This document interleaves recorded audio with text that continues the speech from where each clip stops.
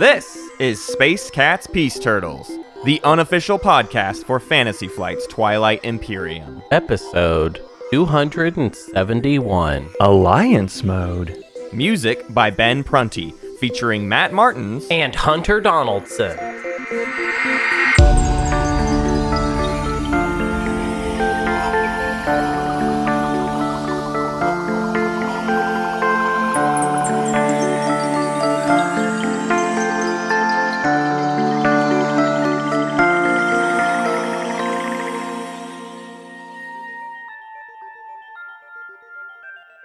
I just realized something. What? Have I been yelling, like, aggressively every episode title for, like, the last 100 episodes? Yeah. Because Yeah, you I have. think I have done that. I think I've literally done that every week for, like, at this point, probably over 100 weeks. I've done the same exact Yeah. tenor. Same twang. Yeah. It's like, when did this show... Matt, let me ask you something. When did this show become a show about yelling? Yeah. What made you so angry, Hunter? Who hurt What made you? you so angry, Matt? Clearly. Oh, well, I mean, Clearly, between everything. the two of us, The whole, just like all of it. all you know. of it made you angry. Yeah. Yes. Yeah. So here's the thing, Matt, and pardon me, but I just want to share a little bit about myself here on the pardoned. show. You're pardoned. I pardon me. I am some sort of I'm a bouncer. Things bounce off of me. Someone throws an energy at me, an emotion at me, and I project it back. You know, so I feel a vibe in me. I'm like a dog. I'm like a weird dog in your house. It's like if I feel a vibe, I react to the vibe. Yeah, you know, right, and I become the vibe. Right. You know what I'm saying? The words don't matter. The vibe is all that counts. Yeah. Yeah. So I have felt for about 100 episodes now a vibe Yeah. of yelling, Right.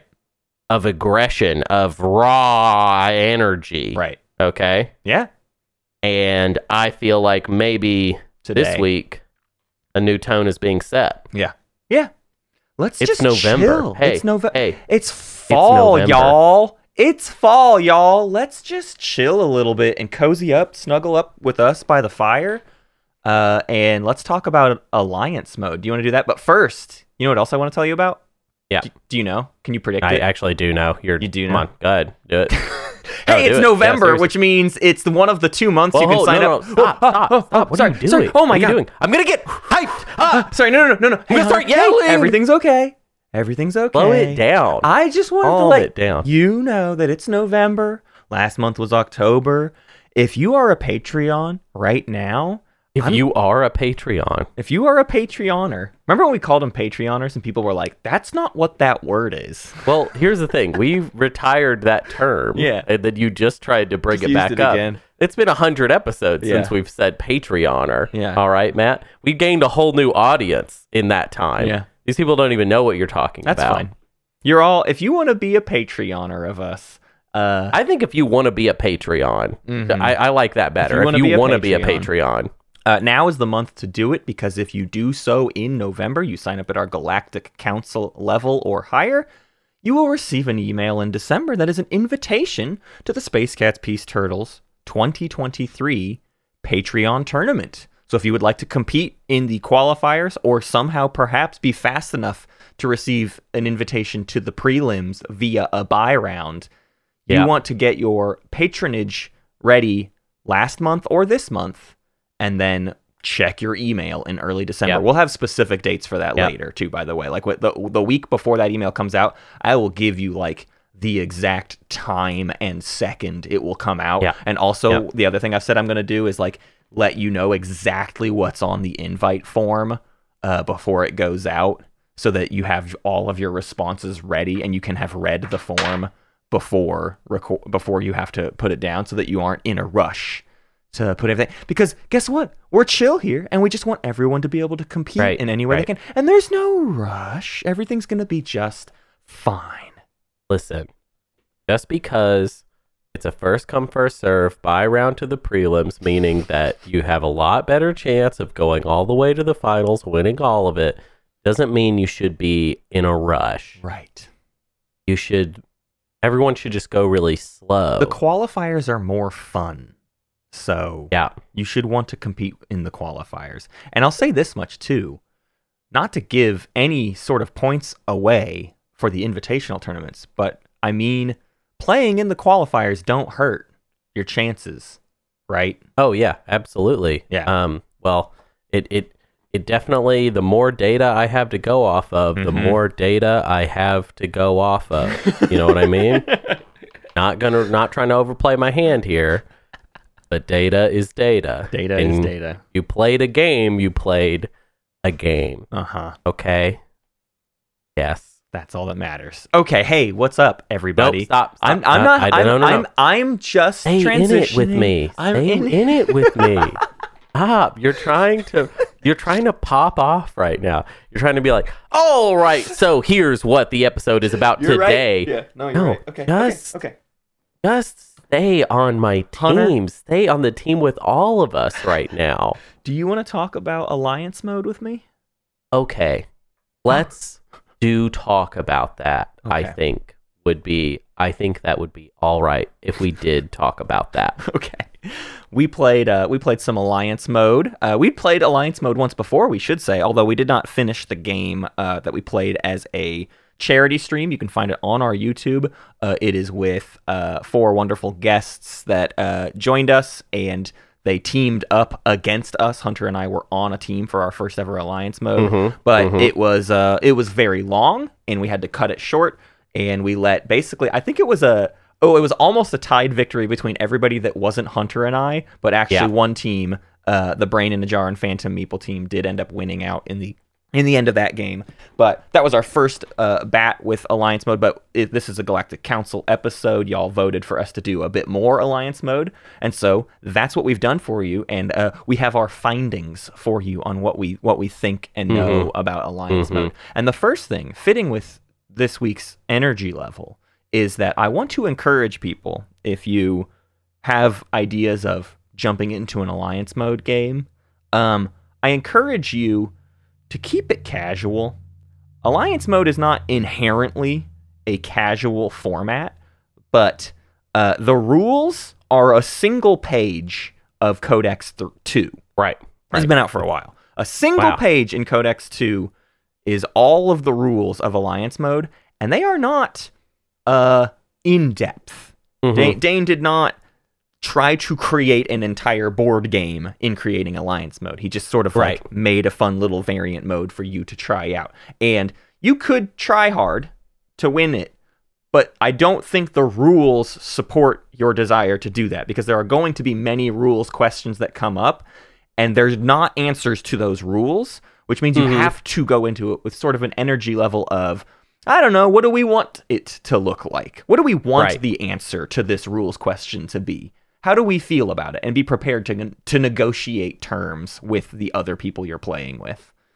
Yeah, I would say that one of the things about Alliance game that is interesting as far as balance goes is it sort of takes the Hunter's Law aspect of Twilight Imperium of the earlier you start with an advantage, the better it is. Yeah. And kind of turns that up all the way to 11. Right. So there are certain alliances between various factions that result in wildly different outcomes versus some others.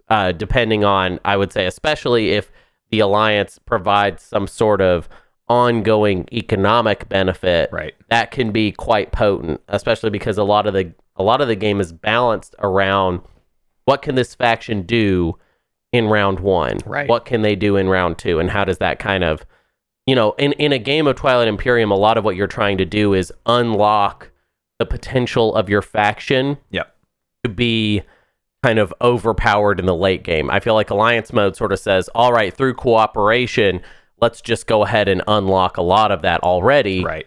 If the Alliance is good. Now, it's not always, not every commander is worthwhile in that way. We haven't even talked about the rules yet, but we should. And we're about to. I was going to say the other thing for me is, in that respect, Alliance to me almost feels like Frankendraft. And Frankendraft was a very, very popular mode in base game that people were doing to freshen up the game and make things crazy, and all the components get shuffled in the bags, and then you just create like a whole new crazy super powered faction out of all of the disparate components.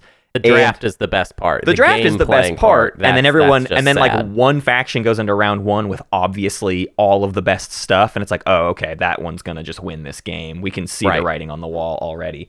And alliance mode feels a little bit like that. You get two factions, and then suddenly everyone realizes, oh, that combo over there is gonna crush us under its thumb. Yeah. And so, I don't know. I think it makes for a very fun round 1 and round 2 to play, and then you have to play the rest of the game. And that's maybe the hard part of alliance mode. Yeah, I would say you just have a lot more wiggle room in alliance, and the kind of space risk aspect of the game can really get turned up to 11, and you can be a lot more effective in that because you have a buddy. Yeah. And you just have some support that the game was not balanced around you having. But Matthew, tell us what the rules are. I don't know the rules of this game. I don't like this game, so I don't know the rules. You don't like it, so you How never many times have I said that? Yeah.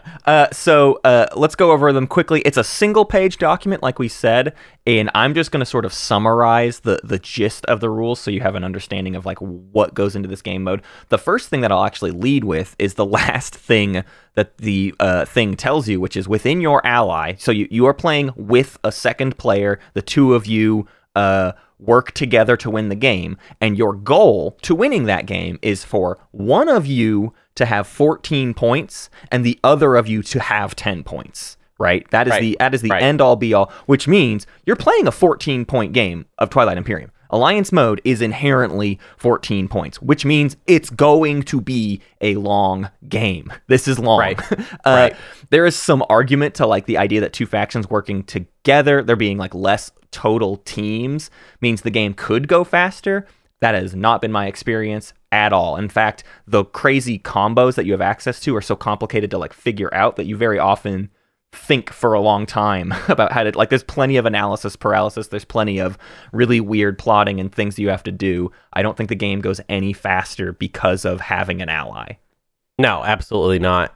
In fact, I think because of people's lack of time spent with Alliance mode. I mean, nobody's playing Alliance mode every week. I mean, if you are, please write and tell us that you are. Yeah. But for the most part, a lot of the people we play with are not playing it every week, which means they're not used to having all the options that they have, which means it might take, them longer to figure out what they want to do with those options. So here's the rest of the rules to kind of get through them really quickly. We'll comment on a few of them as we go. The first thing and most important thing that Hunter referred to a bit ago is you don't have your Alliance promissory note. The Codex 2 came with a set of ally reference cards, alliance reference cards. You throw out your alliance promissory note and you give your partner your alliance reference note. For most of them, it's just the same as what your alliance would give. Mahawk has a special consideration. Mahawk is allowed to give an alliance thing. It gives access to like the same thing. You have all the powers that you have the power of your ally or whatever's commander. But that's the main thing is all of the commanders start the game unlocked. And you can think about all of the factions we've talked about in the past where it's like, well, this ability, you're not even in a rush to unlock it because it's really not a big deal, versus the factions where we rush to unlock it because it would be such a superpower to like have that from the start of the game.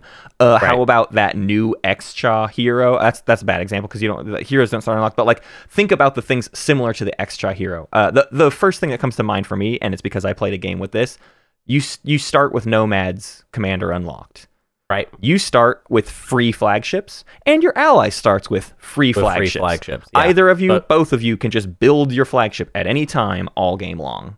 Right. So if the balance of the game would maybe be off shook by, a good flagship in the hands of the other player, then that's going to happen. But the good thing is that there's a lot of different interactions like that. So hopefully each team will have something interesting going on. Matt, when me and you played, our first thought was to play Titans and Arborek together as a team. Yeah.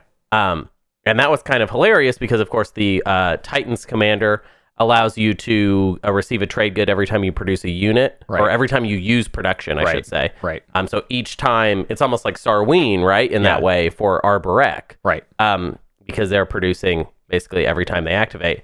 The other thing, I guess what you got out of the deal was that you could produce when someone activated your PDS. Yeah, not so great. It was mostly not so great. It was mainly a goal to enable Arborek, and I think the theory tracks too, because we're talking about a 14-point game, which is when everybody says Arborek is better. Now, we didn't play to the full 14 points, so we never got to see that late game Arborek power come into play or whatever, but that was kind of and I do think that's the way a lot of these alliances work, is actually one of them feeds the other much more than they receive, right? I think some commanders enable another faction to, like, think about the Sardak commander, right? There's some factions that, like, Arborek and Sardak is an interesting combo for Arborek. I think Arborek has a lot of commanders they can receive that really change their game, but they have nothing to offer in return for that. There's not a ton of specific commanders that both combo each other in a really bold, unique way. It's still easy to imagine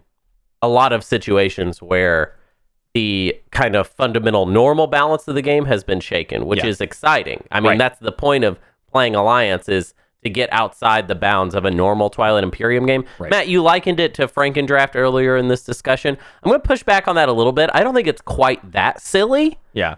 It gets maybe sillier than you expect. I feel like I'm a little afraid we're like front loading this though in the pitch to talking to people that have maybe never played Alliance mode, making it sound like it's really over the top. It's not quite over the top, but there are a handful of rules that are like pretty buck wild as far as what you can do. Right. But maybe the commander aspect isn't really the most wild aspect of if anything, the it's Alliance just rules. It's the part that feels the most Frankendraft, just in terms of this weird new combo. Like when you get two abilities from two different factions in Frankendraft and then become one new faction, it's like, whoa, this is a whole new feeling to it.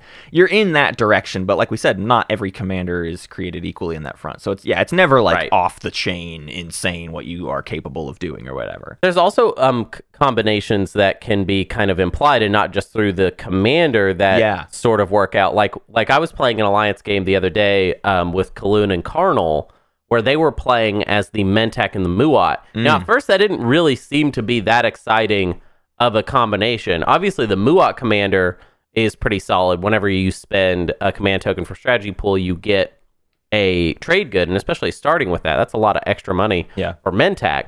Muat doesn't really get much out of it, but what we kind of failed to realize was that Mentak is one of the only War Sun factions in the game besides Muat. Yeah. As far as like how capable are they of doing it, how much sense does it make for them to do that? Yeah.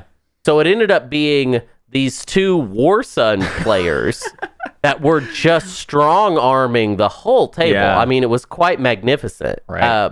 And it at one point, Karnal playing as Mentak had control of essentially 3 slices.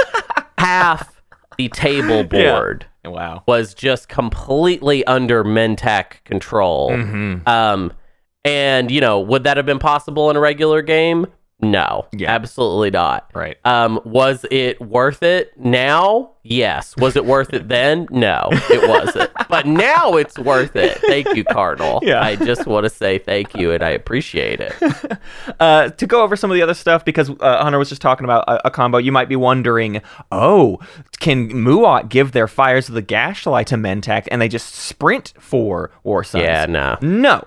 So there are some specific trading rules in Alliance mode. You cannot gain trade goods through commodity washes with your ally. If you give your ally a commodity, it's like you're just moving the commodity from one commodity bank to the other commodity bank. Right. Basically, the only use for this is really complicated negotiations where you're not neighbors with somebody, but your ally is neighbors with somebody, and you want to do. It's really kind of silly that all this stuff is in there, the way we think about it. If anything, I would say even more. This is why you should just like play casually and just like trade where it makes sense. I don't know, but the idea is you and your ally effectively kind of like share commodities, and the same thing is true of promissory notes. You can give your ally your promissory note, but they can't do anything with it. Right. They cannot Right. use any of your abilities, so you can't enable each other in that sort of way. You can use agents on each other, though, Matt. Yes. That is important to note. Right. Like, that is still very possible. But yeah, promissory notes are not going to factor into the alliance combo aspect. Right. So. Nomad can't give the cavalry to their ally in every Yeah. single combat that they ever take on or whatever. You know, that would be a step too far. In addition to all of that, what I think is the main reason people want a theoretical alliance mode is you can share space. You two can have the same units in the same place. Yeah. Your Yeah. allies' carriers can transport your units and vice versa. And even stranger, the weirdest rule I think in alliance mode is that you can exchange planets exclusively during command counter redistribution. So mostly you can exchange planets in the status phase. But Right. you could potentially also do it if you have predictive intelligence or during warfare. Those are two other times where you redistribute your command tokens specifically. So you could like do weird little planet swaps. Yeah. And when Matt says warfare, of course, Matt means the primary of warfare, Yes. not the secondary. That's right. Yeah.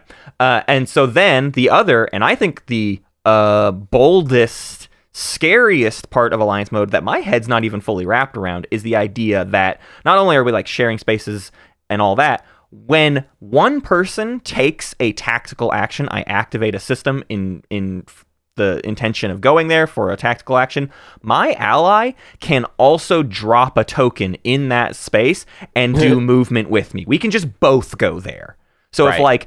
if I want to take Mechatol Rex, me and my ally can bring full steam ahead, huge force to take Mechatol Rex, which means Right. you look at spaces on the board and important places, some defenses are nowhere close to enough anymore because now you have to prepare for the idea that two full fleets could come in at the same time to take Right. whatever you're trying to do. So like in Hunter's example, Mentak and Muat with War Suns, the idea that 4 War Suns could just appear in a system, like Right. that's what do you do to that? You there's no there's no solution to that problem really. It's very hard to find enough fleets to defeat 4 War Suns in a single combat. Right. I haven't seen a whole lot of utilization of the double tactical action thing because what you're doing is you have to have a lot of command tokens because you're basically giving up the turn. let's say so it's Muat's active turn. Well, Mentak is then spending a token on Muat's turn and then still has their own turn as well. So it's Right. like kind of the opposite of it's very much the opposite of stalling. You're Right. basically double activating. Yeah.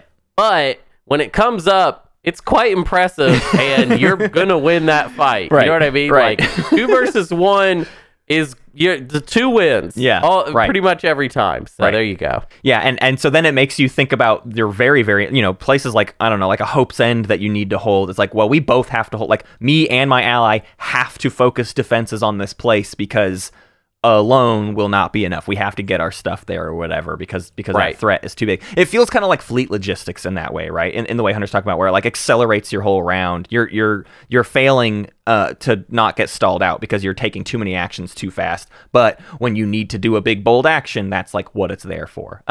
In addition to all of that, we kind of glazed over it, but like the combats all happen simultaneously. I think people have seen other games where it's like I'm in an area with 2 other players. I have to do one combat with one player and then I have to do one combat with the other player. It's not that kind of a thing. Nah. It's just it's a bloodbath. Everything fights everything. You can have 4 people in a fight because you can have 2 allies versus 2 allies. Everybody's rolling. It's actually one of the simpler things when you try to think about it. It's just like, no. We just all roll our dice and then we assign our hits as makes sense. Your allies just choose. There's a funny rule in there that says if the allies can't agree, the other person can decide what gets hit or whatever. Wow. I don't know why 2 allies would be unable to agree what unit to take hit, but it's funny that Dane thought that needed consideration. Yeah, that's funny that was put in there. Just in case. It's just a ripcord for like, if people really are on a team, but they just really do not agree with each other at all.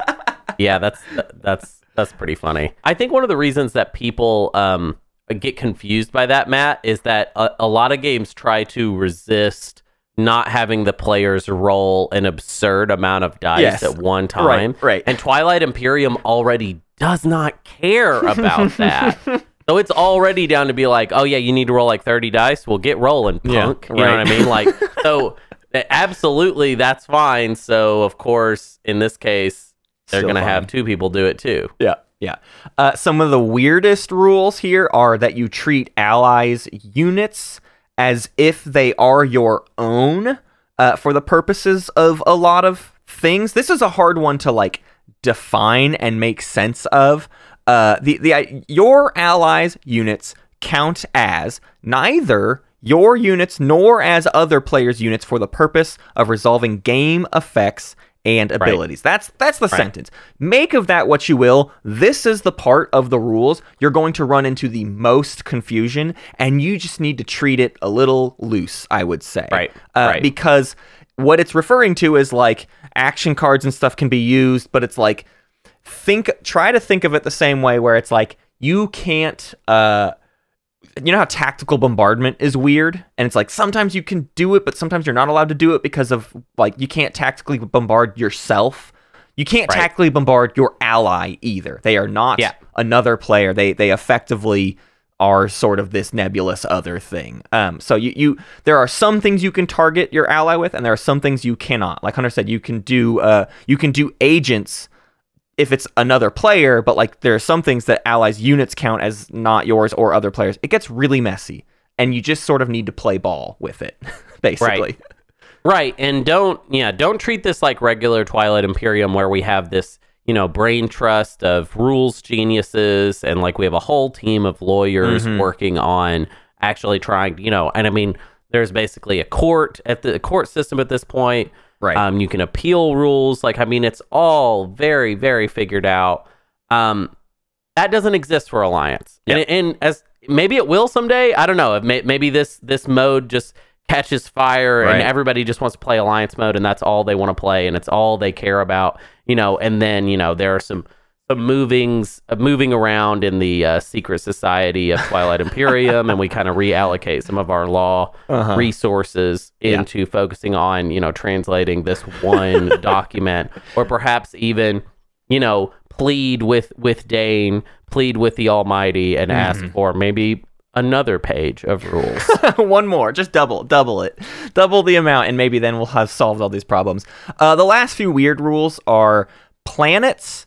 Yeah, I'll read it because this is another. The abilities and effects section of this rules document is just the weirdest area it's you pretty can wild. go to. It's buck wild. Yeah. It feels like something somebody wanted, so they made it happen. Yeah. Dang it. Your allies' planets count as your planets for the purpose of resolving abilities, but you cannot exhaust them, and they do not count for other game effects such as scoring objectives or unlocking leaders.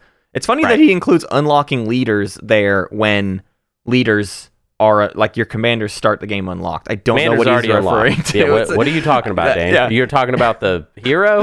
I guess. We know what the unlock is for that. It's the same for everybody. Regardless, the idea here is like basically here's my example of this. I can use my allies' planets for certain abilities. Like I built a space dock on my allies' planet, and I can use my space dock on my allies' planet. That is allowed, right? But I can't have the objective 6 planets outside of home can't be out there, and I only have 4, but my ally has 4. Together that doesn't count. Our collective 8 planets is not enough to qualify the conditions of 6 planets outside of home objective. But you could give your planets to your buddy when you redistribute man counters, which, to be honest, kind of drives me a little nuts. I actually think that's where this mode gets pretty ridiculous, is that some of the objectives, especially control objectives, become, which it's actually kind of sad to me, because shouldn't control objectives be like where all the drama is coming from? Yeah, exactly. But it kind of feels like control objectives become a lot easier for, each team, because they can kind of just distribute them. Yeah. You know how like in a regular game, you have to make some sort of weird, complicated deal, and then so-and-so forgets you even made a deal or doesn't honor their side of it whenever it's the next round or whatever. There's no risk of confusion of that because it's just so easy to distribute your planets between each other. So. Well, the best example is in my game, R-Wise and I needed to do the 3 empties, and it's like the two of us can occupy the same 3 empty. You know how like in the 3 empty absolutely. scenario, Yeah. there's not enough spaces to go around or whatever. Right. That's not the case. Like in a 6-player alliance game, 2 adjacent to Mechatol would be possible for every single person to score in a single round. And that's never possible in a normal game because 2 adjacent to Mechatol, well, 2 of us can do that in 2 spaces and there are 6 tiles surrounding Mechatol, so all of us can occupy all the spaces necessary to accomplish that objective. Everything gets easier in that way, and as is TI's norm, when something can just be done in a weird, easy, sort of pseudo-negotiated way, it always goes that way rather than a conflict or whatever. Right. Yeah, in one case, bad. SAR just had to even pick up one of my infantry and take it with them into the empty space. I just have an infantry sitting in empty space, right. and that's qualifying me for 3 empty spaces, explore deep space. Like that's so weird. I didn't do anything, but I'm gonna get that objective. Right. There's also a lot of like following construction, so you can put a PDS on someone on your allies' planet across the board, right? Just so you can later own it or whatever. I actually feel like I was going to ask, can you exchange planets even if you don't have any units there? I think you do have to have units there, right? No, you do not. You can just swap planets around. No units have to be there. We played that wrong in my game. That's funny. We were so you. Well, that's so confusing. Yeah, though. it is. So, hey, you get that's alliance mode, baby. If there's no unit there, I might be confused as to who has it because the person that has it doesn't have any units on the planet. That's so strange. Yeah. Control markers become wildly important at any given moment. Oh basically. my God, no. Ew, gross. I know. Yeah, gross. Ew. The last rule to cover is, you know how elimination almost never happens? Well, my goodness, it really never happens in alliance mode. A player cannot be eliminated as long as their ally controls a planet. So the only way to eliminate anyone is to eliminate both of the players. Both players. Which can mean really sad things for one person who's effectively eliminated, but like is just building a space dock on an ally's planet and like slowly crawling back into the game. Really, I think this is where alliance mode might get the nastiest because again, if you get a super combo with people with like a lot of money and powerful ships right at the beginning of the game, I wonder how easily they could start going on weird little elimination sprees. It's a 14-point game, you know what I mean? There's time to do this kind of stuff. So I don't know. It's a scary prospect of what could be done in alliance I would mode. love to see it. Yeah. I would love to see it. Show me that. Make it happen, people. Get on it. So to come back around to the victory condition of it, I wanted to point out too, there's a complicated factor in all of this that we've been talking about with like how easy it is to do some things, and I think there's a case to be made for alliance mode where your seating arrangement is incredibly important to the mode's success. And there are seating arrangements you can do that I absolutely do not recommend. Basically, I think there's only one actual way to play alliance mode when it comes to where people are supposed to sit. Even though there are other options, I don't think you should take them, is the theory. Right.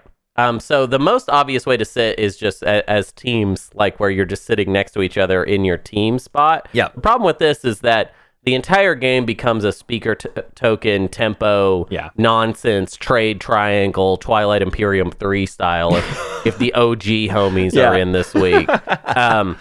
Pretty nasty. Yeah. It's basically not like it's whoever starts with speaker at the beginning of the game, well, that team is probably going to have speaker for the entire game. Yep. Yeah. Think about it. Think about all the ways we talk about how hard, like what you do for speaker control before, and now imagine one person is completely embedded in your pocket. So as long as one of the two of you always takes politics, you can make sure the speaker goes exactly where you need it to go. It's really nasty. Just like how easy to, I mean, in my game, that's what R-Wise and I were doing. You indulged in that dark art after you just said it was a bad idea? If we weren't gonna do it, I'll get to this point. So adjacency, that's what happens with it. The other thing about it is like the sharing of the planets becomes even like more annoying because you're literally just sitting in each other's camps. Right. And it's way too easy to just sort of bounce back and forth between each other's stuff. You might think like, oh, having like one flank secured is like a fun way to play. It's not. It's just like it becomes even more Cold War, actually. It doesn't mean you like have this one side of your flank that you can now do a bunch of stuff on. You'll go be really aggressive. I have not found that to be 100% true. I mean, I guess, Hunter, you did. You had players that were just eating up entire slices. Although you weren't adjacent. We played across the table. We played it the right way. So let's talk about across the table, because that is the right way. You sit opposite each other. In my game too, we were doing an 8-player alliance game, which means across the table is even kind of stranger. There's even more options in an 8-player scenario, but I'm going to talk about like the mixture method in a second. But across the table is just literally opposite each other. I think it's the most interesting way to play, because then every time you're doing any sort of system sharing, it's really weird, right? Because, well, that's all the way over there. I don't know how and when that's going to be useful to sort of like my overall plastic situation. And so then it feels more like you are playing a singular game with kind of somebody on your side. But I wonder how much that tracks for you, Hunter. Oh, it definitely felt like there was plenty of cooperation to be had. I mean, it was a 6-player game. It was not an 8-player game. So it's not like the universe is gigantic and like I won't be seeing the player across the table ever. And also, like, so going back to the construction thing, you could follow. So like, let's say you did this. You could follow construction and place a space dock in your friends across the table's system, so that if need be, you can build ships there, right? Which is pretty cool, right? And we definitely indulged in a little bit of that. But yeah, I don't know. It feels good because Twilight Imperium is already so focused on just going into the middle, anyways, and getting on Mechatol Rex, that I feel like sitting across the table is all about the kind of King of the Hill aspect of the game. That's cool. And that part, I think, really shines whenever you play that way. The two of you are drawn towards the center where everyone else is also being drawn, and the battles for Mechatol Rex actually get much more bold. Yeah, I like that. Right. The other option would be like, what we actually tried to do in our game is we just wanted to draft seats, and I was hopeful that we would have kind of like a mix, that like maybe one team would end up adjacent to each other, but then the others would be sort of like a mix mash. You can kind of imagine, like, if we're going around the table, it's like A, B, C, C, or whatever. Like, how interesting and dynamic could that be? Right. But guess what? Adjacency is just so powerful that everybody just does that.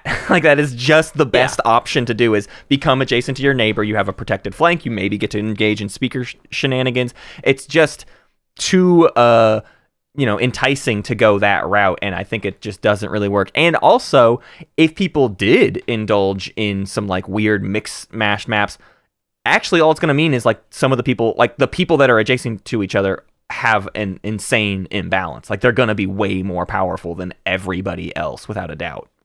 Right. Yeah, I wonder how you would make a draft work. I know. Or alliance, because the fact that you can't really play with the seat aspect anymore, that's like a whole axis of drafting that we sort of just have to leave out. And I don't know what you do with it, because seat also determines, stuff like speaker order is like what we've let seat determine. We've let seat determine, like, how do you even know like where your slice is going to end up that you're building? Yeah, I don't know. This feels like going back to caveman times. This feels like 2018. Now I'm thinking about it. Just building a map? Handle this. Who would map? do such a thing? No, we can't. We're not building a map. No, ew, gross, wrong, bad. Yeah, I do think 8-player at least has more room for variety here. And the other thing within all of this is to think about what you're actually saying an alliance game is, because to call it 8-player is like, well, there's 8 people, but it's 4 teams. And Hunter, you played a 6-player. That's just 3 teams. You are allowed to play a 4-player game, but that's just 2 teams. That's a weird dynamic. I mean, when you think about how weird it is to play 3-player and 4-player TI, I mean, plenty of people play 4-player TI, but they know it feels different than 6-player. We are sort of inherently doing that when we play alliance mode. In a way, it's just 2-headed 3-player. You know what I mean? It's 3-player with where everyone has 2 heads. 8-player alliance, that's just 2-headed 4-player. Yeah. All right. And like, do you get where I'm going with this? Like, if there were you more, I would like to propose. 12-player. I would like to propose. Shush. 12 player, you get it, would be like two-headed 6 player, which would actually be my preferred. That would be the way to play. Way to do it, and then I'd talk smack on all the other player counts. Make people really mad that they don't like your format as much. Should we take a quick little break, and then maybe we can get more anecdotal and talk about sort of the rest of like just how we feel about Alliance mode? Yeah. We got some weird ideas for after the break.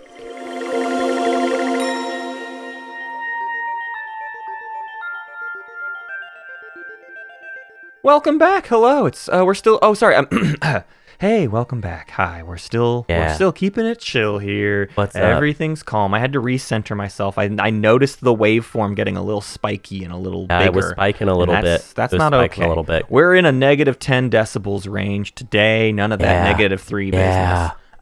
Okay. So to get anecdotal, I actually played an async Alliance game with 8 players. That was my thing. Is the last one wasn't long enough. Didn't play a long enough game. I need to play an 8-player 14-point game for my next async and make sure it takes. I mean, to be frank with you, it's not over yet. It's in fact hardly gotten started. We're like in round 3 or 4 or something. I think we're around 4, but a long ways to go. So we haven't even finished this game yet. But it seemed like the better, smoother way to do it. And my hope was that in an async setting, if 2 allies were DMing each other, like whispering each other often enough, that only one of them ever needed to be online to issue each other's commands, right? As long as you're sort of keeping an open line of communication. And that has proven to be somewhat true, but also stuff happens all the time, and then one person is like, ooh, I need to check with my ally about this. So it also slows itself down just as often because actually people are trying to make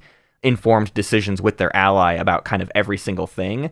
And I don't know that I would encourage everybody to do async Alliance mode unless you can all get on the same page of treat it like community plays TI, where it's like, hey, sometimes your ally might do something you did not want them to do, and that's silly and fun and ridiculous. Like, that's the Alliance mode I think you should be doing in async, basically. Well, how much did Rwise consult you while you were in London? I gave Rwise complete permission to just do anything and everything that Rwise wanted to do. Now, I was on my phone like in the evenings, which was conveniently there like afternoons, like the rest of the players' afternoons. So it actually like would time out pretty well that I would get at home at the end of each night and be like, oh, let's just check in on the async. And I could tell Rwise some of the things I wanted. So I think it's worked pretty well. And Rwise is chill enough where when Rwise isn't around, I can just sort of issue their commands as well. So yeah, I don't know. I think it's gone okay, but you see other players wanting to check with their ally quite often, and it definitely slows things down a little bit. But it's still fun, and I've definitely been enjoying the game. We popped off round 1. It's an 8-player game, too, so think about the idea that every single strategy card is being picked, and we ended up with a funny speaker order where Rwise is to my left, and Rwise got speaker, which meant I was 8th pick, which meant I got Imperial. But we had the Clan of Sar agent at our disposal between the two of us, and I'm Nomad, so I got Gravity Drive and a Sar agent to take Mechatol Rex round 1 and pop Imperial, and we're playing speaker shenanigans. So in round 2, I had 3 bonus points, all from Mechatol, and no publics scored. I'm in the lead at 3 with all 3 of those points being Custodians and 2 Mechatol points. That's how our game started off. Yeah, that's pretty goofy, Matt. That's pretty aggressive, buddy. Yeah. That's some aggression. Yeah, right hey, there. Guess what? It doesn't feel like we're in a good position to win a 14-point game. I'll say that much. All eyes are on us, and the only thing we have in our basket is the fact that we are trying to maintain this speaker control in whatever way we can. It's like the only thing keeping us alive. Right. Well, and also, like, your teammate's playing as Sar, and I think Sar is actually not a very wise pick for a 14-point game. Sar in 14 is we've got plenty of time to figure out how to take care of all of your stuff. Right. You know what I mean? Right. Most Sar players, land at the finish line in a 10-point game, smoldering, Right. just like on fire, going right into the dumpster. With a 14-point length, we've got plenty of time to find that dumpster and put Czar in there. I want to do a quick little async update for myself. I haven't been playing an Alliance game async. But my ace is like, I don't know if you remember episode 267, which was called Async TI. It released on October 5th of 2022. We started the async game before, obviously, because we started it because we wanted to finish it, for the episode. So it had been going for. Anyways, we're on round 4. We're on round 4, and your first async game is at the same position that my second async game, that is an 8-player 14-point game, is at. That's just so everyone knows. Yeah. Async's cool though, I forgot I was playing as Nomad. I forgot what points are available every day. Every day I forget what points I could score, and which ones I think I will. And then and we negotiate some stuff. There's negotiations, which is kind of hilarious because I also have to remind myself, who am I playing? Who's in the other day? I was playing a real life game with Brassbird, and then Brassbird made a reference to the async game that I'm playing with Brassbird, and I had completely forgotten. I thought I was just. Apparently, Brassbird's my best friend because I'm playing 2 games of TI with Brassbird at the same time. Anyways, what was happening? Oh yeah, Alliance mode. So fun, so chill. How did your game was streamed? It was kind of a long one, but although for 14-point, maybe not as long as maybe I would fear. Yeah. Nah, we got it done. We were moving at a decent clip.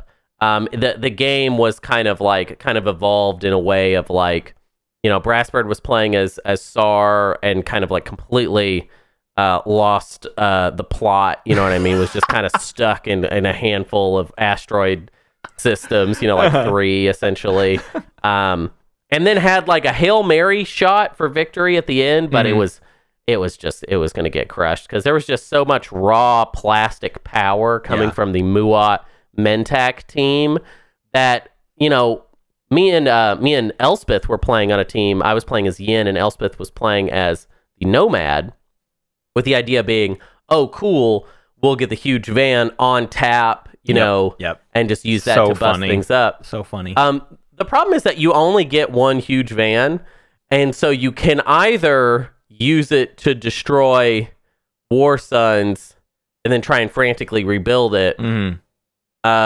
or you can just leave it at home. And I chose to just leave it at home, and that was wrong. And I want to say for the record, that was probably the wrong choice.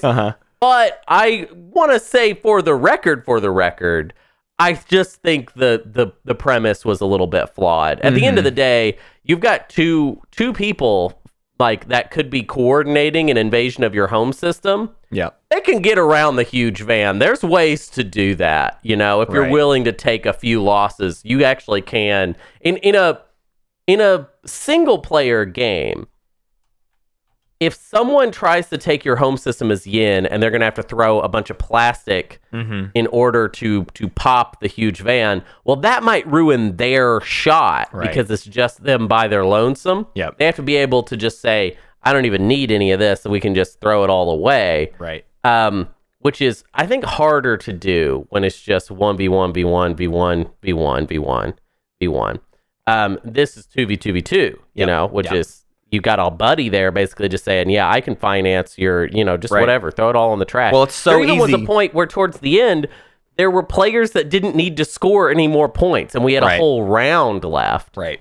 That was crazy. That's the weirdest part to me is there's a cool idea here that one person needs 10 points and one person needs 14 points, right? I have this theory that, it would be interesting that, I have leadership, I can get to 14, but my buddy doesn't score until the 5, and they have to get to 10 still, right? That it messes up the conventional wisdom of speaker order in the final round. Except that's not true at all, because in an alliance mode where we're trying to get at least one person to 14, everybody's getting to 10 points. Everybody's going to figure out how to get to 10 points for the most part. I mean, I think in your game, Hunter, one of you didn't have 10 points in the final round, right? And then even, I think, did Planet Earth get the 10th point within that final round, maybe? I don't know. Regardless, the 10-point thing feels actually like a nothing to it. Like, it's like, yeah, we can assume we're going to get 10 points, and it really is just about who's going to get that 14th point.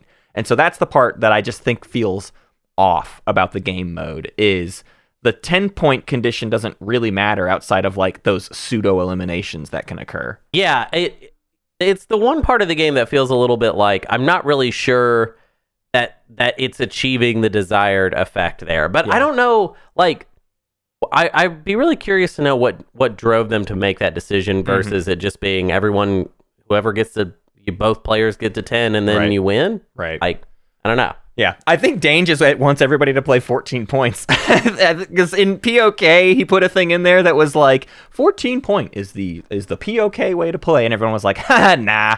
And Alliance mode just feels like the same thing where I'm just like, I would actually just rather try to get both of us to 10 points. I think that might be...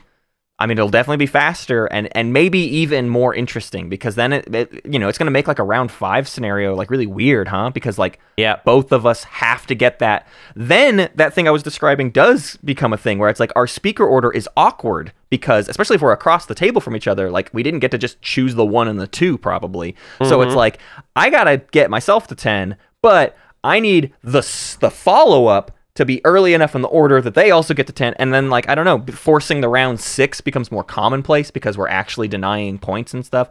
I would like to try it with just a get both of you to 10 rather than 14 points, but I that's also part of me just thinking the 14-point game is sort of fundamentally weirder and something I don't like, because I don't like most of the 2-pointers, basically. I don't like 2-point objectives, and so then the whole game gets kind of awkward across the board when I have to score a bunch of 2-point objectives. I don't know. Yeah, Matt. Well, how about this? I got an idea. What if just one person gets to 10 points and we're just kind of racing and we go as fast as we possibly can to just get the one person boosted up. It's really dirty. Yeah. It's really nasty. Well, it's whatever we got to do to get just one person can just ditch points. That's what I want to do. That's cool, because, well, here's the thing is I do like that, because I think round 1 is so easily off the chain for so many faction combos that the game is already, like, it feels extremely accelerated. So the idea that in the 14-point game, it's like, accelerated, and then it slows down in the middle, and then, like, the last round, it might pick back up again. But it's like, what if it was just heightened, high-octane action, like, for the whole 6 hours that you play, and then it's just, like, over so fast? Yeah, that's what I think would be interesting, is variants of the game where we're trying to speed up the game time as much as possible. Yeah. Because we're at no risk right now of the game being too fast. So we may as well risk it being too fast. Right. And then pull it back from there. Right. You know what I mean? Like, I don't think it's actually going to happen. Right. Yeah, I think there's some validity to the idea that, like, why are we so afraid of having a 4-hour game? Can we at least see what that feels like and then decide if it's too much? And we could, we can always go backwards, but there's no need to just force a 14-hour long game. Let's just try it out, because it might still feel sufficiently epic. Yes.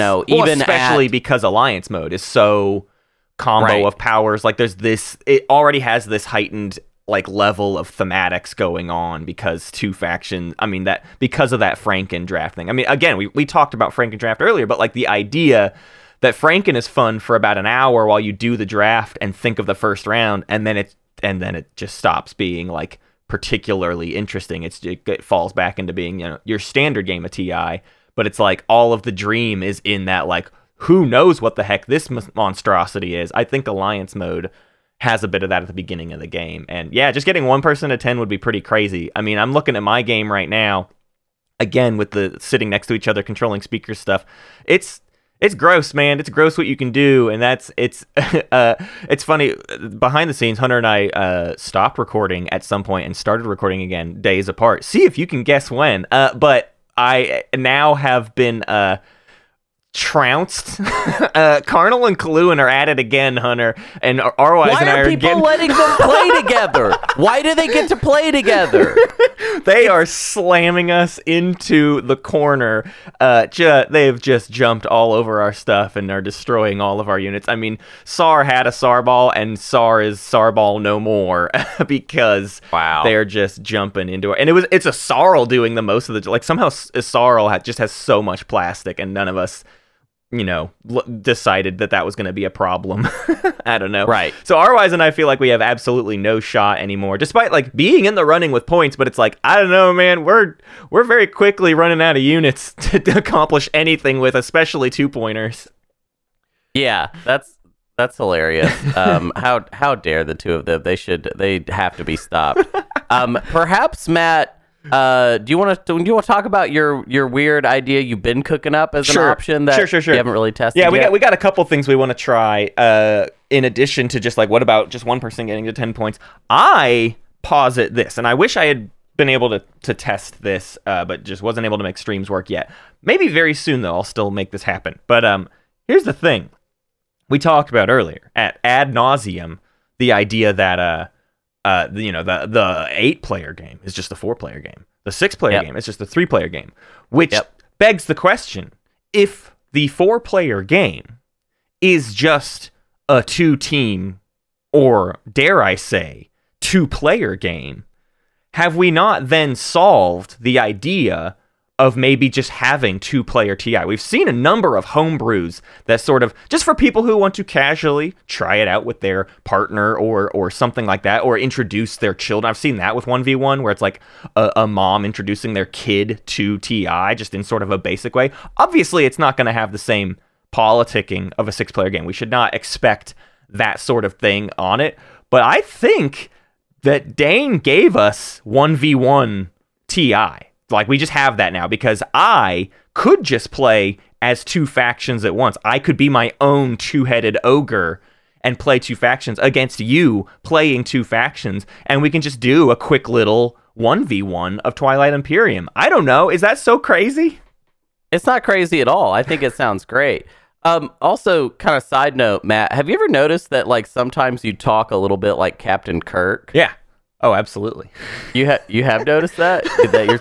Because it's like the drama in your voice when you're describing Dare stuff. I say, like, maybe, perhaps we say that a 6-player game is also a 3-player game.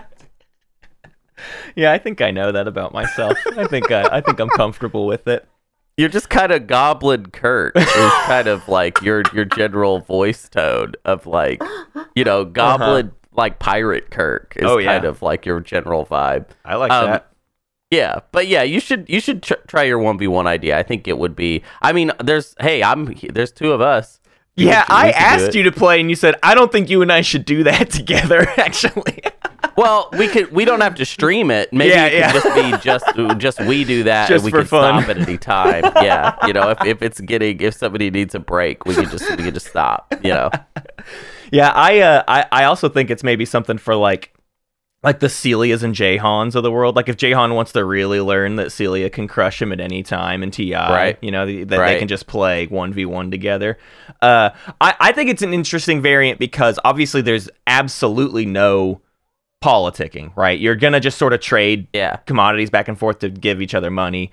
There's no reason to give each other promissory notes pretty much of any kind, unless it's like, I don't know, I'm Jolnar and I just want us to both have tech for some reason. It doesn't really make any sense, but I'm interested in what happens in a 1v1 game with no other wacky, because I think all other 1v1 homebrew has to introduce a bunch of really strange things to sort of justify itself, and I don't know if those things are necessary or not. I've never played any, like the Princess variant or any of the other 1v1 mods out there.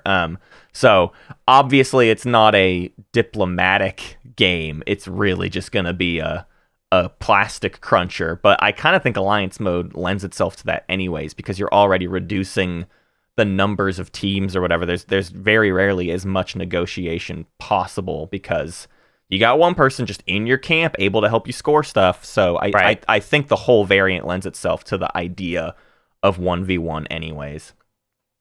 Yeah, but at the same time, the 1v1 aspect of it sort of takes a little bit of the charm of having to deal with a teammate. You know, because having to sort of get a game plan together, I think, is what makes it goofier. Whereas the 1v1 sounds a little too serious almost. Yeah, no, I think that's true of any 1v1. I mean, that's why I don't really play 1v1 games. Like, I don't play chess because it's like it always comes down to too much like perfect math against each other or whatever. I mean, it's I don't know. I can't get into those kinds of games in general for that reason of it just becomes so serious. It becomes so heads down.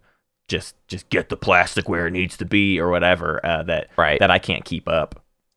Yeah, I love the idea of a 1v1 very casual game. But I feel like Alliance mode being the 1v1 is almost the opposite because it's saying, here's double the stuff to think about. That's Can true. you fit all this in your brain? Can your combo be more ridiculous than my combo? Right. Let's find out. Yeah. You know, it's a little too much of that. Yeah. We also wanted to talk about sort of pitch an idea that we have for an event that I don't know if we'll have time to do, Matt. I want to say for the record, but I hope we could do this. I think we can if we keep it isolated to, I don't know, it might be like a one weekend thing or something. Hard to say exactly, but we've been talking with some of the Weird Bears in the Weird Bear channel about the idea of like first off, we want to do another charity thing, charity weekend, charity stream, something. It'd just be fun to do some charity stuff. And I think the wackier stuff fits charity things better because everyone's just in a good mood, just trying out stupid things. And I think we've been leaning into the idea of like perhaps a Weird Bear tournament or series of matches or whatever that are all Alliance mode. I think we added some other ideas into it though. I can't even remember all of the things I know I wanted to maybe just go ahead and include Absol's agendas into it, which is a homebrew we did recently, which is a very, very light homebrew where Absol just rewrote basically the entire agenda deck. That sounds like a lot, but obviously, I mean, how many agendas do you see per game? In game, it feels like not that many things are being added, but what Absol's agendas do is really raise the stakes of the agenda phase to where now, you know, you've got a game with SAR in it, and we're all thinking about SAR. That's interesting. But then the first agenda phase happens, and we give some insane superpower to another faction, and it's got like lots of weight to it. Now the whole game is thinking about that agenda. That's kind of the way Absol's agendas work, where it's like, instead of my recent battle to like figure out how to change the pace of the game a little bit via like, I don't know, what if we change how we deal out objectives? Absol's introduction to that is to just say, what if the agendas completely shifted the balance of the game at all moments? And every time you get a new agenda, you have to seriously reconsider how you're going forward in the game. And I think that's a goofy, fun introduction. There was something else we talked about, though, to also include into this Weird Bear tournament. Do you remember what it was? Yeah, I don't know. I think really the point of it is that ever since we hit 36 Weird Bears... Yeah. We have been able to do a tournament at any time that we want. What I'm realizing about Alliance mode is that the tournament is because two people advance because you advance as a team. Yeah. Because you win. Right. So I don't know how that works for a tournament structure. I guess maybe the tournament is half. I mean, 3 games. Yeah, leading to one game. That's what I'm saying is I think it could fit in a single weekend because if you're doing 6-player games with a team of a third of those players moving on, you do 3 games to get 3 teams into a finals of just a final thing there. I think that makes sense. You could also, I mean, you could do an 8-player thing, but I was about to say you could do 4 games leading on to a 1 game. I think that's pretty. I mean, I think it would depend on basically how many Weird Bears we can get into it. And I think having set teams is also just a really fun idea for a tournament, right? Like having these having these actual teams being something people are rooting for, like your Karnal Kaluan. Although I think, Hunter, we've decided they're banned. I don't know. I think that Karnal and Kaluan now have to be a team in a Weird Bear tournament. Well, yeah.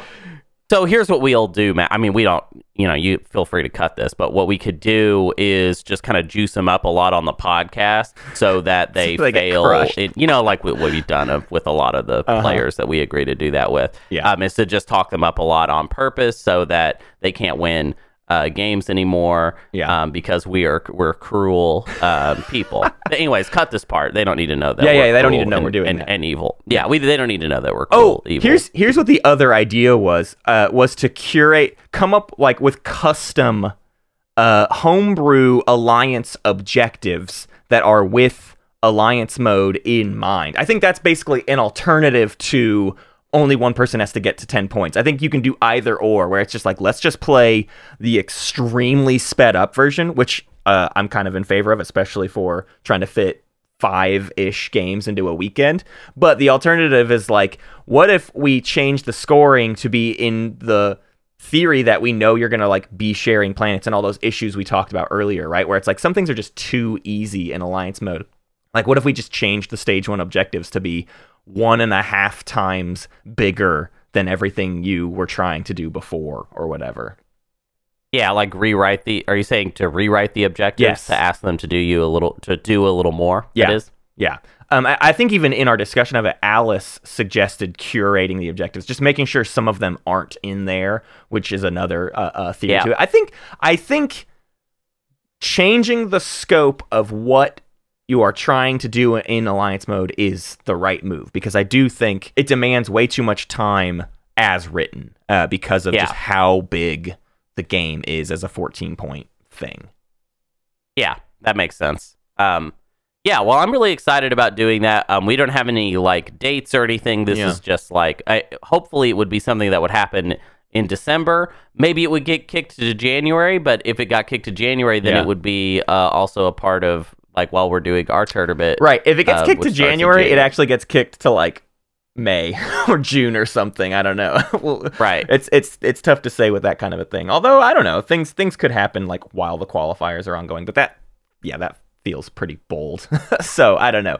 But again, if it's just a one person gets the 10 points, you could see 4-hour long games, and if that's the case, like it could be 4 or 5 very fast alliance games in a single weekend in December. I think that actually sounds possible, although we're already running out of weekends in December to accomplish things, because it looks like the invitational tournament is bleeding pretty heavily into December itself. So we haven't really been talking about invitational dates yet because they're not fully set in stone yet, but it looks like the invitational is going to take 3 weekends, in 2 weekends in November, and then the first weekend of December will be all the semis, which means then the finals of the invitational is something like the second weekend of December. And guess what? Ooh. That's half of December.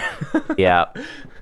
Yeah, and then there's like other stuff that happens in December too, like the holiday spectacular, which of course we don't do anymore unless we are. Unless Hunter gets a wild hair up his butt and decides he's gotta try again. Maybe this time it'll work.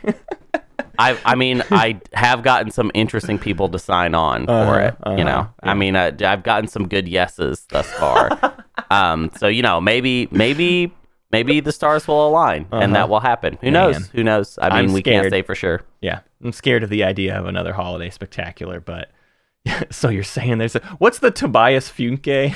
But maybe it'll work for us. Maybe we'll be different or whatever. Yeah, we will be. Yeah. It'll be different this time. I mean, listen, Matt, it's been a weird time of history to live through. True.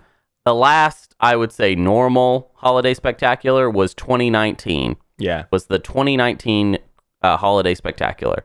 Wow. So that's been a long time from now. Yeah. And we're both very different people than we were then. And, maybe we've changed for the better. In that we can maybe handle it now. You say that as a very hopeful thing. Maybe Matt will chill a little bit. Maybe we have changed, Matt. Maybe there's things we could do though. Maybe perhaps we'll just sit up maybe beanbag chairs this time. Ooh, you know what I mean? Like that. The beanbag spectacular. That beanbag sounds spectacular. delicious. Yeah. Right. You're saying that can't- for the safety of everyone in the room. for the safety of the chairs, Matt, so that they are safe. I mean, like a beanbag chair, you can break it, but you're just gonna get beans all over the floor. You know what I mean? That's all. So. The Bean Spectacular. Well, okay. To wrap up Alliance Mode, hey, it's cool. It's not your go for broke TI, or dear God, it shouldn't be. Take it chill, and maybe we can do a Weird Bear tournament to showcase how stupid it all really can be. I definitely want to try 1v1. Definitely want to try the race to 10.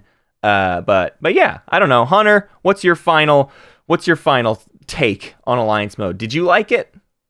Yeah, I think it's an interesting break from regular TI. It's a goofy alternative that is, I would say, not too goofy. And I think if people played it a lot, there could be maybe a kind of a homebrewed, serious person's list of rules, right. Basically. An I think it could agreed-upon be meta. edited. Yeah, it could be edited into something really interesting that feels very solid. Yeah, But, definitely. yeah. I think it's worth trying that too, because I think there's people that make really good pairings, and I just think that's an interesting thing to see more of people. Yeah. I want to see the teams formulate. So I don't know. So look for more of that in the future. I think we're both taking a break ourselves from specifically. Although I'm playing a 14-point game probably until the new year because of this ongoing async version of it. So I'll be doing that till I die, maybe. But at this point, I'm barely playing it because I'm just hanging on by by the skin of my neck. It is not looking good for the Nomad with 4 custodians points over here. It's gonna get rough. Hey, I want to thank our Weird Bears: Big Al Cappuccino, Squeamish Emu, Brassbird, Brian Kalu, and Carnal John, Necro Dies Twice, Kindred Spirit, Alice, Lord Raddington, Bagels, Emlashevsky, Sunfax, Absol, Ricky M44, Rwise, and Wecker. And I gotta thank Mama's Lovely Larva. Patience is a virtue. My son is also named Bort. Nerfzerg, Baldric, Tautology is what it is. Frank G, Rekka, Jadeem Jedi, General Pith, Uncle Batty, Savant, and Teddy's Jam. For you. In terms of the Homebrewers Guild, I have kind of maybe good news, which is that my weekend, this coming weekend, as you're listening to this episode, opened up a little bit, and I am going to make a strong effort to make a game happen on Saturday, and I would still like to play that General Pith rework that we've been talking about for a few weeks now. So if you're listening to this and you're a part of the Homebrewers Guild, go check out the Discord and see if a game has formulated at a certain time. Roughly, I'm going to call it 10 a.m. Central on Saturday. I'm trying to make that happen. So please come check that one out. We're gonna try some more little subtle reworks of things to try and shake up agendas or objectives or whatnot, and see what lands. So come see that this weekend, which is I think November 5th. Is that right? November 5th. Yep. Roughly 10 a.m. Central. Let's talk about Galactic Council. We're going to do things a little bit differently for the next Galactic Council polls. In celebration of December, we decided to give you 2 polls here in November for 2 episodes that will come out in December. There's kind of a thematic thing happening here. I'm sure you'll be able to kind of figure out what it is. For this first poll, we're going to propose 4 options for you. They kind of have a connected theme. The first option for poll number 1 is that me and Matt improvise another Twilight Imperium homebrew faction.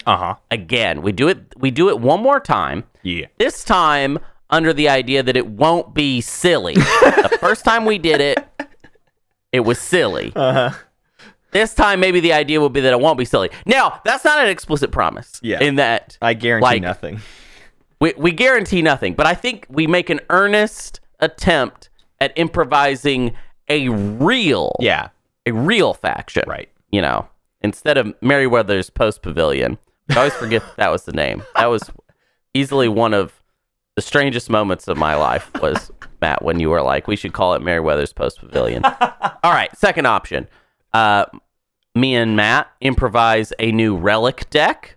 So this is just me and Matt sitting here coming up with a whole new deck of relics that will perhaps be played with in the future. Who knows? Or maybe never spoken of again because they might be bad. This one was kind of my idea because it's, Hunter always sort of maligns the value of the relic deck. My goal with this would be to make a relic deck to make Hunter want to go for relics. But without being like overly power, just like giving Nazroka the game or something stupid. I don't know. Maybe that's impossible. Maybe the problem is Nazroka is too relic-y to make the relics too good. But I just want to see if we can really shake up the idea of what a relic is, and see where that gets us. Yeah, absolutely. For the third option, we do a Codex 4 wish list where we beg Dane for another codex. There's been 3 codexes thus far. We would like there to be another one, so we're going to explicitly ask Dane to give us another codex, and we're not even just asking for one in the abstract. We're gonna tell Dane what we want in it because we're needy babies. Yeah, we'll just design it for Dane and put it on his desk. Whoa! No. It is not going to be designed. It is going to be a list proposed. No, it's not a proposal. It is a list of demands. We demand these things for Codex 4. And then Dane will design it. Sure. Yeah. We'll do the work of the grammar and assembling the words and, thinking about whether it would be a good idea or not, which we do not do on this show. Last option, me and Matt pitch a new board game set in the TI universe. We just kind of sit down and try to see if we can entice Fantasy Flight to commit plagiarism. That's the kind of goal here. And then lawsuit time. You know what I'm saying? Right. We're going to mail this podcast to ourselves. You know what I'm saying? We're going to get it notarized. It's going in the mail. You know what I'm saying? This is how we make the big bucks. This is how we make the... If Hunter and I just start making enough claims about intellectual property of our own, at some point someone's going to trip up and use too much of our stuff. You know what I mean? Yeah. If we put enough ideas on paper, we're going to Bill Gates it, right? We're going to brute force our way through and come up with 1 million patents so that someone accidentally breaks one of them. Yeah, absolutely. I've always wanted to get rich really slow and really annoying. That's always how I've said it. I want that get rich slow annoying scheme in here. Okay. So that was your first poll, all 4 options. Obviously, the theme there is Twilight Imperium, but we're kind of doing some make-em-ups with it. Yeah. Here's your second option. This is your second poll, I should say. None of these options are Twilight Imperium at all. We're just asking you about other games that we will play and talk about this holiday season. Both of these episodes will be voted on this month of November and then presented to you in December. But here are the games that we are thinking about playing. They are all science fiction strategy games. Okay? So that's, kind of the connective tissue of it. So first up is Sidereal Confluence, which is a game that involves supposedly a lot of negotiation. Ooh, no, I like how you were about to say it. Negotiation.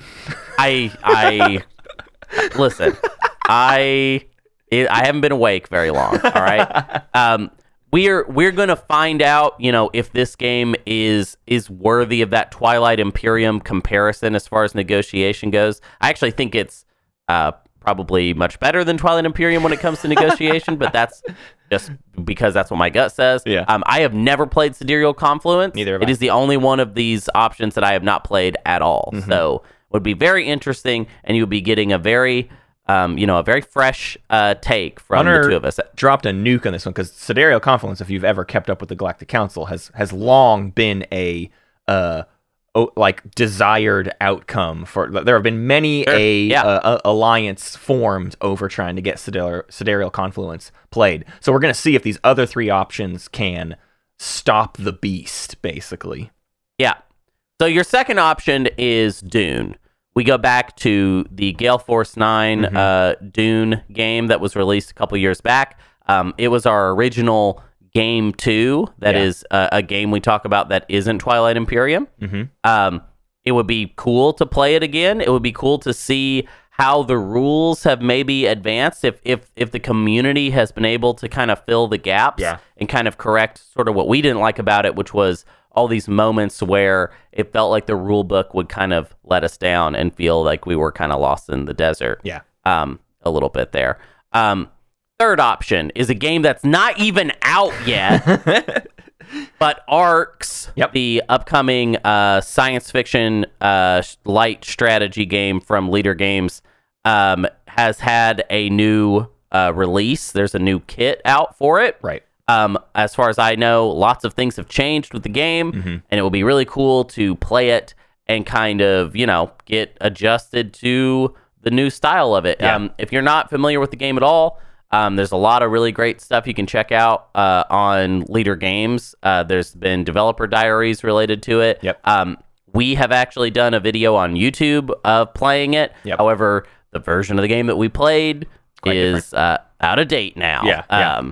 We also did an interview with Cole not too long ago talking a little bit about it. But yeah, this is effectively, according to Leader Games, this is sort of the last big milestone version of small arcs is what they used to call it, but effectively the arcs without the campaign. There are sort of two branches of arcs. There's just this is a stable construct of a game that you play in one session for a couple hours, and then you have your ostensibly three game structure. Who knows if they're going to still keep to that, but we haven't gotten the big campaign mode yet, whatever that's going to end up looking like. So this is supposed to be the sort of stable version of quote unquote small arcs. It's called Arcs Kit B if you want to find it on Leader Games website to play it yourself. There's a print and play and a TTS mod available. I don't know if they ever kept up with the TTPG mod or not, but we'll find that out. But yeah, I mean I love Arcs and would love to play more of it to get my head wrapped around where the game is at this point.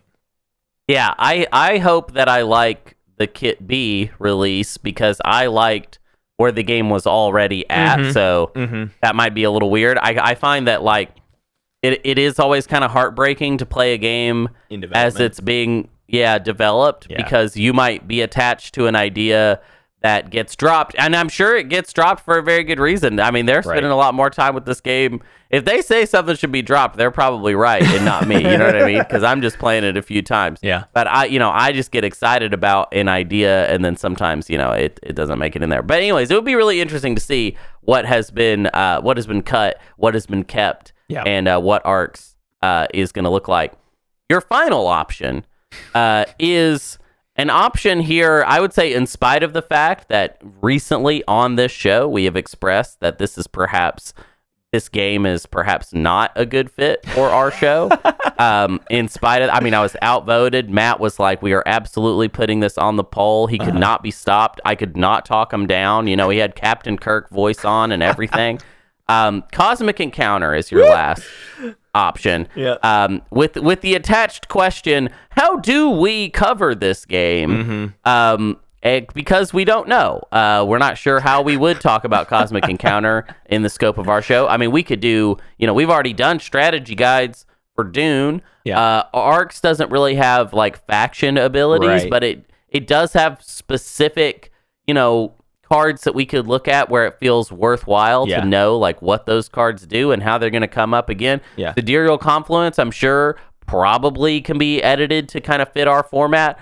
Cosmic Encounter is just a giant box of specific abilities that you are probably only meant to play with one time. Right. So how am I going to write you a guide to playing as, this one faction if you probably should never play it again? You should probably play a different one next time. And that faction only makes sense in context with the other factions at the table too. You only play that faction this way because that faction is in the game or whatever. So I don't even know what a Cosmic Encounter episode looks like. So if you want to force us to find out, that's where your vote should go, basically.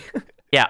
Absolutely. So there are your two options. You get two polls. It's my our little holiday gift to you. Is these two polls. Pick whatever you want for each. We're going to do one weird TI episode. We're going to do one non-TI episode coming to you in December. Yeehaw. Hey, you can rate this podcast on Apple Podcasts, iTunes, Spotify, wherever you listen to it, and it gives us a little algorithmic boost, and that helps because computers are fun. Hey, you can also go to SpaceCatsPeaceTurtles.com for information about our Patreon so that you can join at the Galactic Counselor level and become a part of the 2023 Patreon tournament. If you join this month in November, right now, you will get your invite the first week of December to be a part of that tournament. You can also find information about our Twitter, our Discord, our merch, all of our stuff on that website. And you can send us this Imperium Life / Play of the Week stories to spacecatspieceturtles@gmail.com. Matt, I assume we don't have a play of the week for this week, right? One.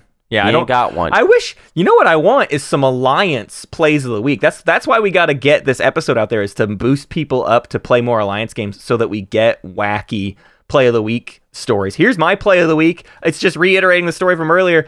I'm in an Alliance game where I have 4 bonus points in start of round 4. I'm freaking out. I'm getting punched in every part of my body as Nomad. The mask has been dented into my forehead because of how hard I'm getting hit over here, because I stupidly went out and got 4 bonus points right away. I have 1 public objective scored. I think I'm about to get a 2nd public objective scored. They're not letting me do public objectives. All I get are Mechatol bonus points. That's it.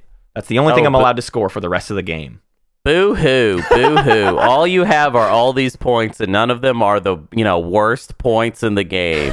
The public objectives. The ones that are just the lowest of value that you could possibly have. I got a little bit of errata here from last week's episode. It's fun to maybe a little throwback moment. I just want to say I got called out by my son is also named Bort. That apparently last week when we were doing the Nalu guide, I said that Zoo, the agent, I said Zoo can't be used in a non-home system. Mm-hmm. And which would mean that it only is too negative. So hold up, it's double negative. That would mean it can only be used in home systems, right? Can't not. Yep, can't not equals not. Can. Well, can't not means in this case can only. Yeah, correct. Right. So right. And I just want to say that that was just I was not misspeaking. No. I was misreading and then misunderstanding and then misplaying, and then all the people I played with also misplayed is what happened there. That's what happened. So real sorry about that, Goof 'em Up. Thank you for keeping me honest. My son is also named Bort. The real goof 'em of that week was me completely talking about Betray a Friend backwards in respect to Nalu. Already an argument that didn't need to be made about why you should or shouldn't ever give out Gift of the Prescience, and I said it backwards because it's the idea that someone could try to score Betray a Friend against Nalu over and over again, and I think I was wording it as though Nalu could give Gift of the Prescience to someone and then try to score Betray a Friend over and over again. Oh, right. Yeah, but that doesn't make any sense because that's not how that works. Right. I hate words. That's all it is. It's just I hate words. Words are stupid. It's a weird board game full of words, and I don't like words. So what am I supposed to do? Yeah, well, Matt, I do want to let you know you have chosen a career path that does involve almost entirely words. Oh, no. So just so you know, we've been doing words here now. We're doing words now. Well, the difference is we're not reading words, and reading words is a whole other thing than just saying words. We've established I have a strange history with words and their usages. I can say whatever words I want, and then it's just behind me. It's in the past. The word I used, whether appropriate or not for the sentence, who cares, right? Who cares if the word grammatically or phonetically or functionally makes any sense? It's just the thing that I said, right? There's no need. But when a word is on paper, it is cemented in time and can be wrong. But I can't be wrong if it happened earlier. That's why we do this. Is it would be a lot easier for people if we just wrote all these things down instead of making it a podcast. But if we wrote it all down, then you could say that we were wrong without us being able to say, no, we actually misspoke, or actually the microphone failed and there was some sort of miscommunication between it got garbled by the computer. There's always, we're never really wrong. We're just like, there's been a malfunction somewhere. Exactly. Whereas if I just write down my ideas, well, then they can really be challenged. Yeah. You know what I mean? Yeah. Can't have that. Yeah. I mean, we are. Let me promise you this: we're never going to be one of those podcasts that decides to write some book or something, right? I mean, we're not going to be writing a book, right? I mean, you're not going to be participating in National Novel Writing Month, are you, Matt? I mean, you shouldn't be writing your words down, right? I'm going to participate in National Novel Writing Month you just said you don't want to write your words down. I know. I'm not writing things that matter down. I just need to, I don't know. I just want to write. Why do I want to write things? It doesn't make any sense because it goes against my entire shtick. Here's the actual trick is the things I want to write down are only meant to be spoken. I will not share the text with other people. I will only share the vocalization of the text, and then it becomes a part of the past again. So, how are you going to participate in National Novel Writing Month if you're, instead of writing a novel, you're writing like a oral tradition style story thing?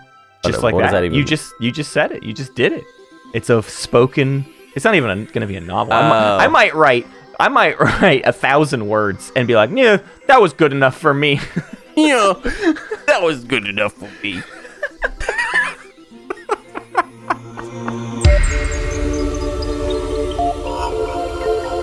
Thank you for listening to Space Cats Peace Turtles, and thanks to Ben Prunty for the use of his music. You can find more at benpruntymusic.com and benprunty.bandcamp.com.